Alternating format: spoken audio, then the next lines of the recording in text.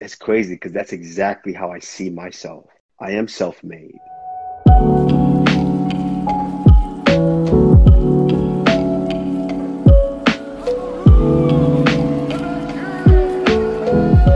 Yeah, you hear the music? I'm dancing to the answer, When you came up, the entry it was music. the perfect timing. It's like you knew exactly when to come on. Do you remember? Do you remember? Oh Do you man, remember seeing that movie for the first time? Do you remember when you watched it? I've actually seen them like probably everyone, probably maybe 10 times over and over. It's one of those movies that just they don't get old. They don't get old. They every time they're kind of like they just tug at your heartstrings to where you can't help but to be for this guy And in those what's movies. amazing is people forget he lost. He lost in the first one. That's what made the movie so fucking Yes. great. He lost. But that's a great thing about what we do though. People don't understand. It's not all the time. It's not necessarily about who wins and who loses. It's about what you gain from that fight. And what Rocky gained from those fights was being able to, when no one gave him a chance, being able to show that everyday person, a man that's grinding and looking for his shot at any given moment could rise to the occasion and fight like that.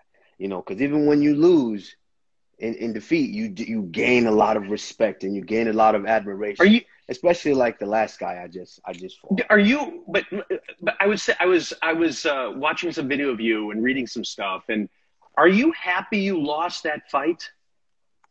My second fight, I When you I wouldn't say I was not I wouldn't say I happy, was but happy. in the sense of, Yeah. I'll give you an example. And sorry, let me start over. I'm Brett Berish.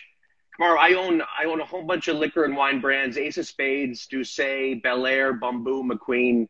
I do a series called Self Made where I get to talk to the coolest people who have their own story to tell, whether it's Nipsey or Rick Ross or DJ Khaled or Deontay Wilder or just Bow Wow, just different people in different genres. But what they all have in common is a struggle, is they had to do it themselves. So I guess the first question I'll ask is, what does self-made mean to you? Man, it's an excellent question. For me, self-made is it's crazy because that's exactly how I see myself. Is that I am self-made. I remember, and the story that kind of lets me know that is when I was growing up in high school, I always played football and I always played basketball, and when I went to high school my freshman year, the assistant our assistant football coach was also the assistant wrestling coach. I had no idea what wrestling was except WWE, what I saw on Sure. television. And so one day they were just like, "Why don't you come in and try wrestling?" Because I was about 103 pounds, 5 foot 2 inches tall, and I'm like, "Nah, coach, I don't want to get hit with chairs. Nah, I don't want to do that." And he was like, "Nah, why don't you come on in and try it?" And he laughed at me. I was like, "Nah." So I played football. I kept playing football, and I wasn't that great in middle school. I was pretty good in football because I had the speed and I can get around guys. But in high school, this is Texas football. Everybody Yeah. is Yeah. humongous. I'm 5 foot 2, 103 pounds, soaking wet, and I wasn't able to get away with a lot of things anymore. And so we'd play the football game, and we would lose the football game, and in the locker room you would hear all this. You would hear the quarterback, man, if the wide receiver had caught the ball, we'd have won. And then you would hear the wide receiver, if the running back hadn't fumbled the ball, we'd have Yeah. won. And then you would hear, the quarterback or the running back, man, if my line would block for me, we would have scored, we would have won. And it was just everybody put the blame on everybody else. Everybody was doing that. So by the time I decided to go try wrestling, it was just me. So when I lost, I couldn't understand that there was a disconnect, and the culture usually was to blame somebody else for losing. When I lost, it was just me. Oh well, I didn't do this well enough. I didn't train hard enough. Or I didn't know this enough. That's why I lost. From that moment, it clicked in my head. I flipped the switch to where it was, if I didn't put in the work, It's your fault. I wasn't. It's It's my your fault. fault. I wasn't Yeah. successful. And so I've been out of the house since 17 when my parents sent me off to college. And I just been on this journey by myself of chasing perfection in each and every avenue that I was in. And it's all led me from one school to the next college, which my career took off, to training at the Olympic Training Center for a couple of years. And then all of a sudden making the transition to mixed martial arts. And 8 years later, I'm sitting here as the world So champion. before all that, what did you want to do when you were young? What did you want to be? I always said when I was younger, I always said I wanted to be an engineer. Any And reason? and yes, when I would like to say probably about 10, somewhere around there. Our TV, and we had the big TVs back in the day, the big Yeah. box ones, and just all of a sudden it went out. I don't know how or what happened, but it went out. But you would turn it back on, and you could still hear the sound. You heard that it was on a channel, but it was just out. We couldn't see any picture, nothing. So no one could figure out what had happened to the TV.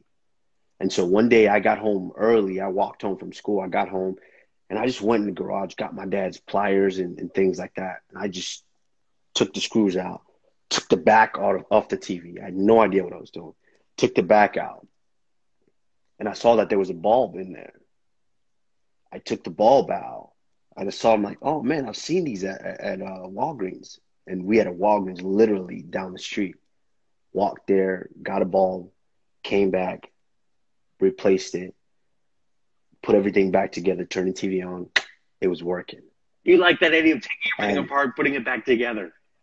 yes, and I'm just like, you know what? I'm gonna be an engineer, and that's when I started like trying to find out what type of engineer, and I realized there's a petroleum engineer, there's an engineer that does this and that. I'm like, I want to be a civil Yeah. engineer. So I said that all when I was a kid until, obviously I got into school, got into sports, and things kind of changed for me. When was it that mixed martial arts, UFC, when did that click in for you? Did someone put a bug in your ear? Yeah, that didn't. I was first introduced to the sport in college. I was first in college. So while I was wrestling at the University of Nebraska at Kearney, my teammate had a twin brother, and one of my teammates, and he would fight over the summers. It was the craziest thing I ever seen. And he would go fight, and I'm like, why you fighting? Why do you do this? And then I saw that the sport was growing and growing. And of course, NCAA rules, he couldn't get paid for those fights. So he was essentially fighting for free, professional fights. And his twin brother was also a fighter. And we were in college when I saw his twin brother get signed to the UFC. And I'm like, oh man, that's incredible. But deep down inside, I was still kind of afraid of being punched in the face, because as a wrestler, yes, we're very close. It's a different type of combat, but I don't get punched in the knee, an elbow, or kick to the head. So I'm like, I'll wait on that. But then it was when I was training at the Olympic Training Center a few years later. It was the first time I met Sugar Rashad Evans, who was he was number one, former light heavyweight champion at the time, one of the biggest, if not the biggest star in the game at that point. And the first and only time I've been starstruck. And I've met a lot of celebrities. And he walked in, I was starstruck. Oh, that's Rashad Evans. Oh, shit, that's him.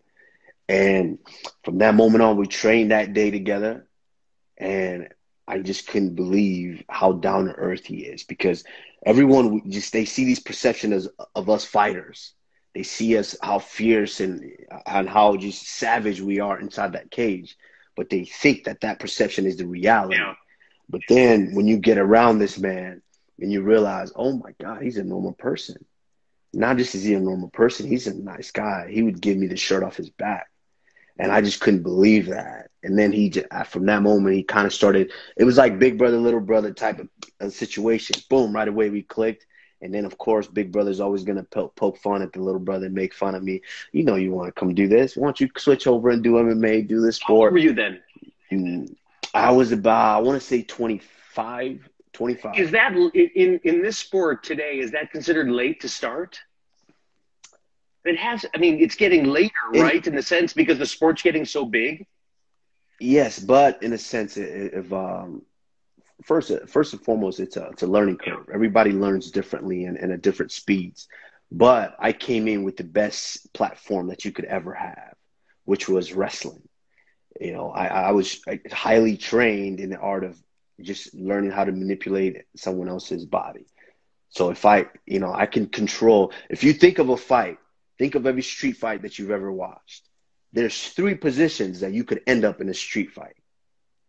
There's both guys standing up, swinging at each Yeah. other, one guy on top of the other, beating the other one up, or the other guy on top, beating the other one up.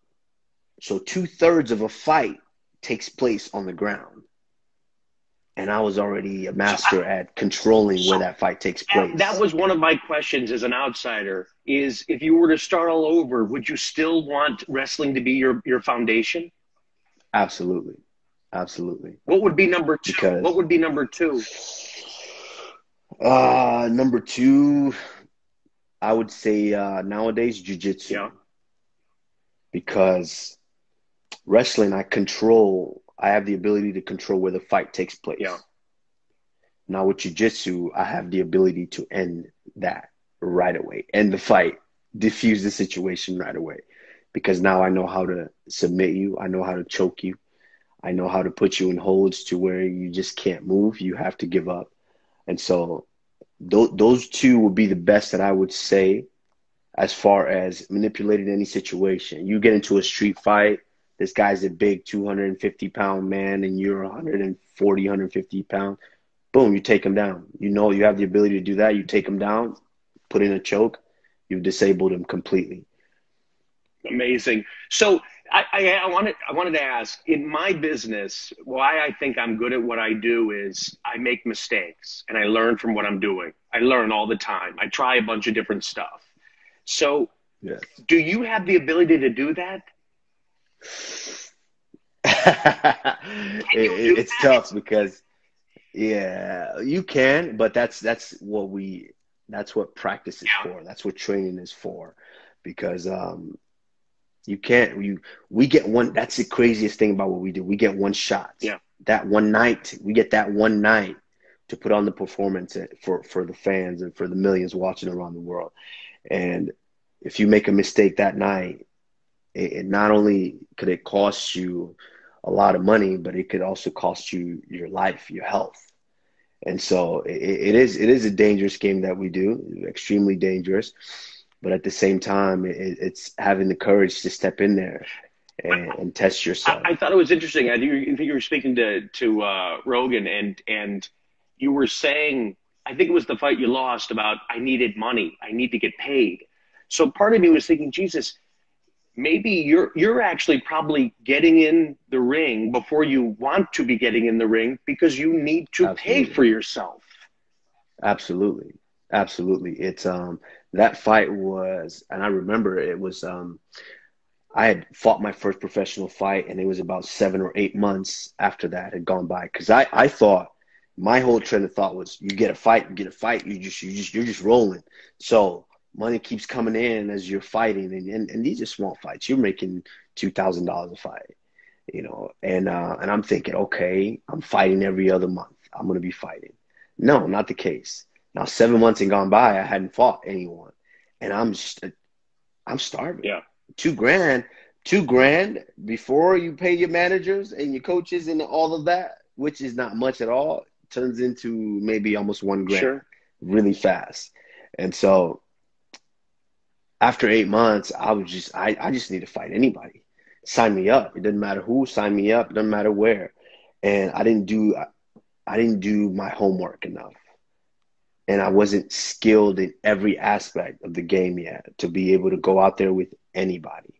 And so that was a dangerous time because it taught me a very, very important lesson, because if you're not prepared, it'll come back and bite you in the butt, which it goes to attest to one of the biggest, if not my most important quote that I live by today is, if you fail to plan, you plan to fail.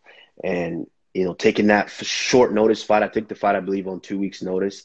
Taking a short notice fight like that, not knowing much about the opponent, I failed to plan accordingly, and it was just a recipe for disaster. But I'm assuming that, again, that's where that loss helps you gain the next level. In some ways, Absolutely. it's hard to say now. I remember asking Deontay, the guy's undefeated. This was before the draw with Tyson, but carrying that undefeated around you, that's a tough thing. Not only do you have to defend it or defend, but it's the zero you're defending. Absolutely. But a lot of people let it become them because the world starts, the world now identifies you as that. Yeah. They say, oh man, it's an undefeated heavyweight champion of the world. Undefeated. Yeah. They start putting that in front of you. It's not, oh, Deontay Wilder, the boxer, heavyweight champion of the world. It's undefeated Correct. heavyweight Correct. champion of the world. So they already put that pressure on you. And after a while, certain guys that aren't mentally trained to be able to deal with it, I mean, they say they can deal with it in a certain way. But if you don't understand what's going on, then you don't understand that they're putting this added pressure on you. Instead of you to go out there, then you fall into the cycle to where now you're going out to try to defend this undefeated title as opposed to just going out there and doing your thing and being one of the best boxers in the Do you world. remember the first time you got hit? The first time you got clocked? In a fight, see, there's a difference between Yeah. practice than actually being in an actual Well, fight. right, So but keep them separate. You said you'd never punched, you never got into it. Do you remember the first time, even in a practice, you just got clocked? Like, shit, can I do this? yeah, well, I remember the first time I really got hit when I was a kid in middle school. I got beat up by this kid named Jacob, who I thought I could fight off, but no, he caught me with a nice two-piece real quick. Fight got broke up, but I walked home knowing I just ate a nice, a smooth two-piece. But then fast forward to years later when I decided to eventually get into the sport, practicing it's different because when you're practicing, you know that these are my practice partners. These are my teammates and training partners essentially. So they're not trying to kill me, even though they give you that feel that you're gonna need. But it wasn't until I stepped into the cage for the first time and I went straight professional. I didn't have any amateur fights. So the first time I was hit it was a shock. It was like, wow. And not only the first time I was hit, the first time I actually hit Yeah. someone with the intention of hurting them was like, oh wow, that felt different. That didn't feel anything like practice. That felt different. But then, once that they're still coming, then you start to kind of get into this cycle to where, hey, it's kill or be killed. I have to take care of business or this guy's coming to get me. When you won the title and that's the goal, what was the feeling? You were emotional, you're crying.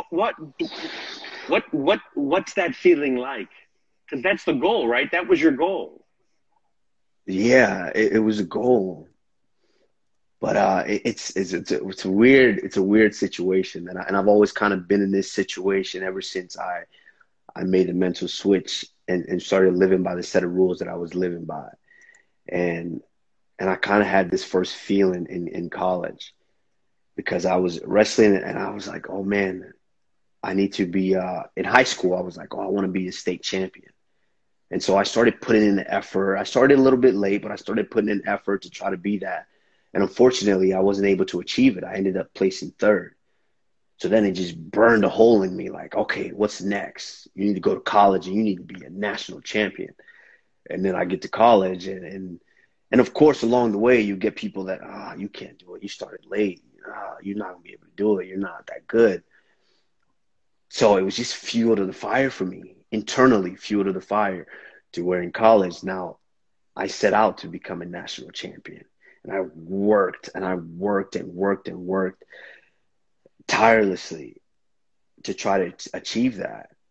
And then I remember the night where it finally happened, finally achieved it. This was the year before I was in the finals and ended up getting second, lost to a guy that I beat 3 times already. That was heartbreaking. I'm like, maybe it's not meant to be, but then the fire just burned harder and harder. I'm like, okay, I'm going to achieve this. The following year, I finally achieve it.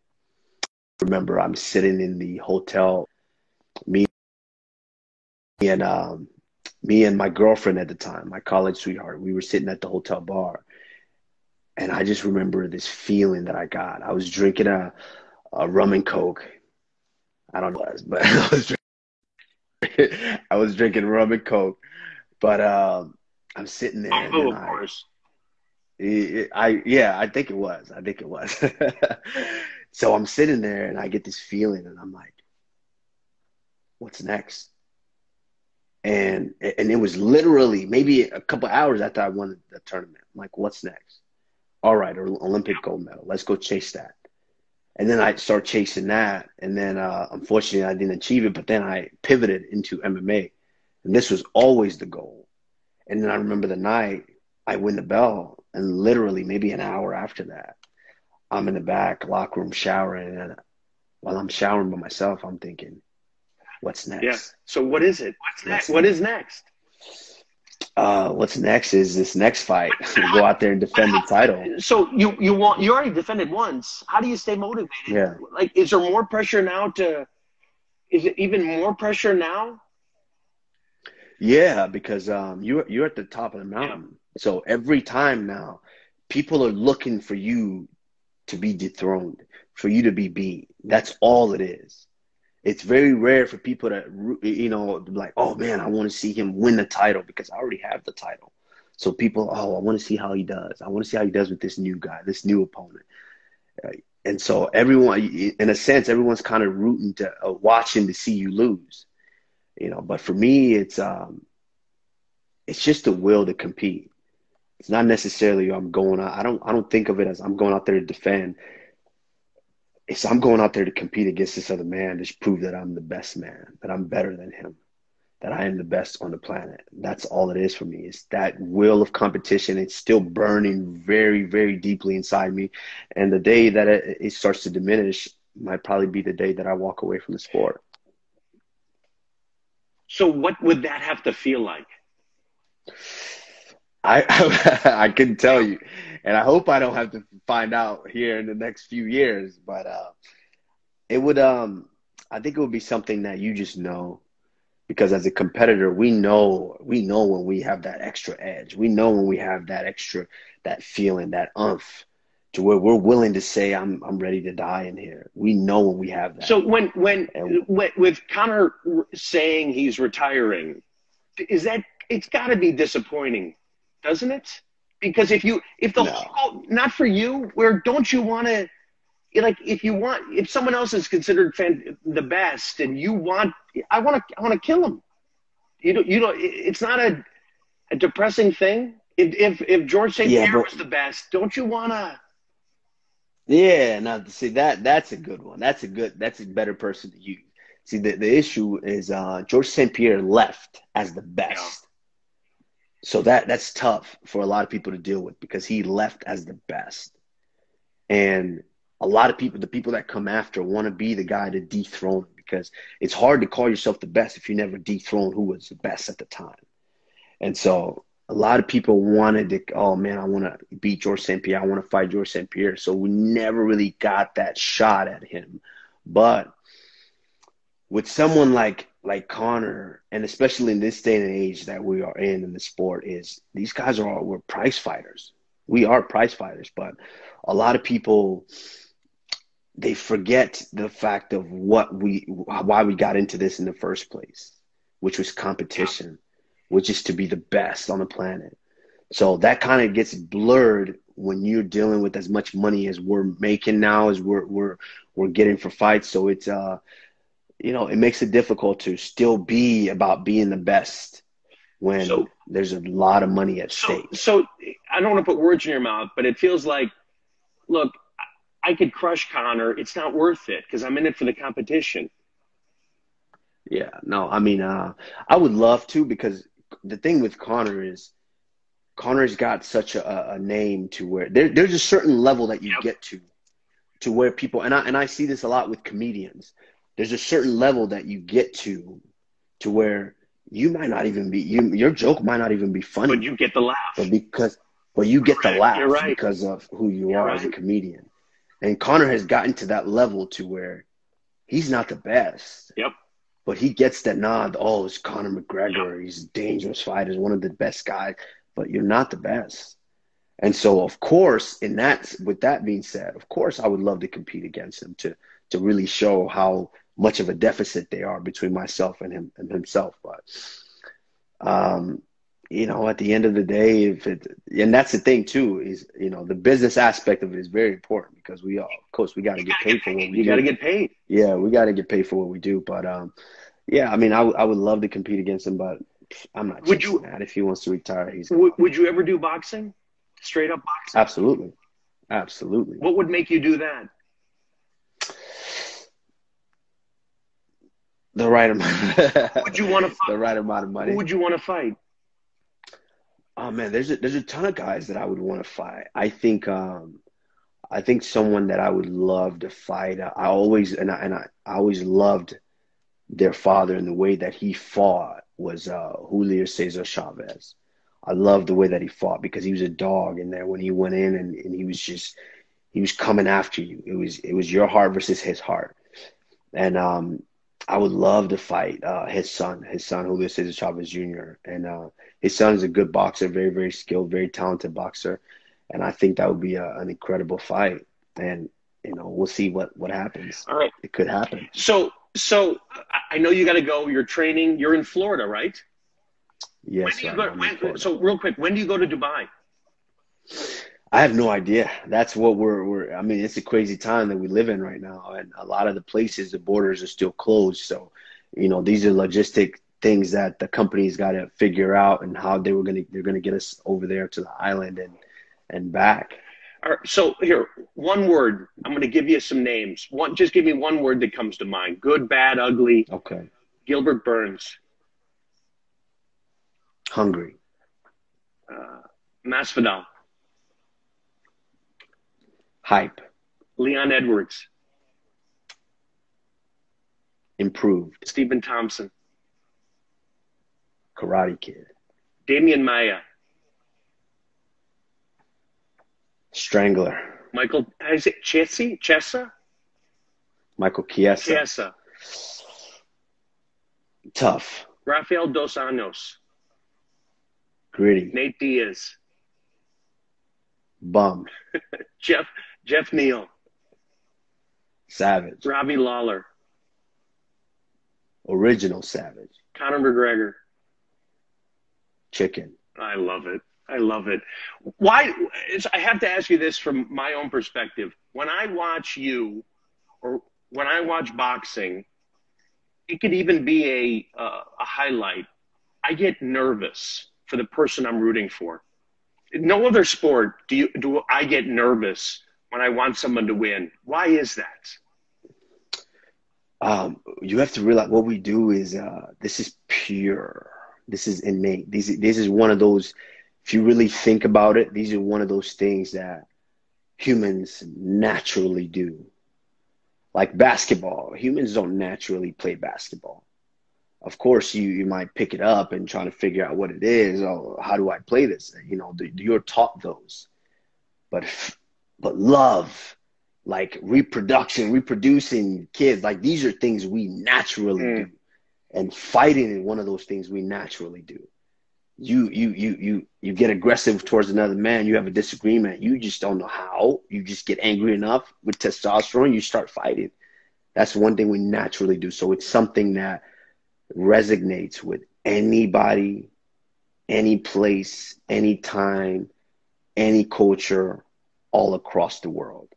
And so it's one of those things that it doesn't matter where you're from, what you speak, what you understand. Everybody speaks the language of fight. Before you get into the ring, what do you think? Where do you get the motivation? Where does for me, I want to kill the competition, and I think about them, and I think about what's going through your head. It's a matter. It's a collective thought process of trust that I've got the adequate preparation. Trust in that. Trust in my coaches, and also trust in my abilities. And so by the time before I cross in there, because there's two different, you have to be able to flip the switch on and flip it off. I can't walk around the world being the savage that I am inside the cage. And so that switch is off. I've prepared. I trust in my preparation. And then once I cross that barrier inside that cage, I turn into the Nigerian nightmare. And at that point, that's when it's savage. I'm ready to die in there. And anyone's ever seen my fights, they'll see it moments before I walk in.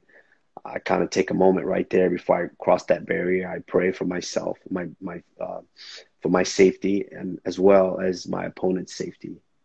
And then I cross that barrier, and they see the change when I walk in there. That's awesome. That's awesome. I thoroughly enjoy talking to you. I want you to kick ass on July 11th. I'm in your corner. We got to get Belair or one of my brands to be one of your sponsors. Take us on. We've got to do it. Take us on. We've got to do it, man. You are the epitome of self-made. You're the epitome. There's no one else you can describe it's all you. It's freaking all you. It's awesome. Cheers. All the best. We only celebrate with Belair when we win. That's what all the champions do. So you're going to do it too. Absolutely. All right. Good luck. Absolutely. Stay healthy. Stay healthy.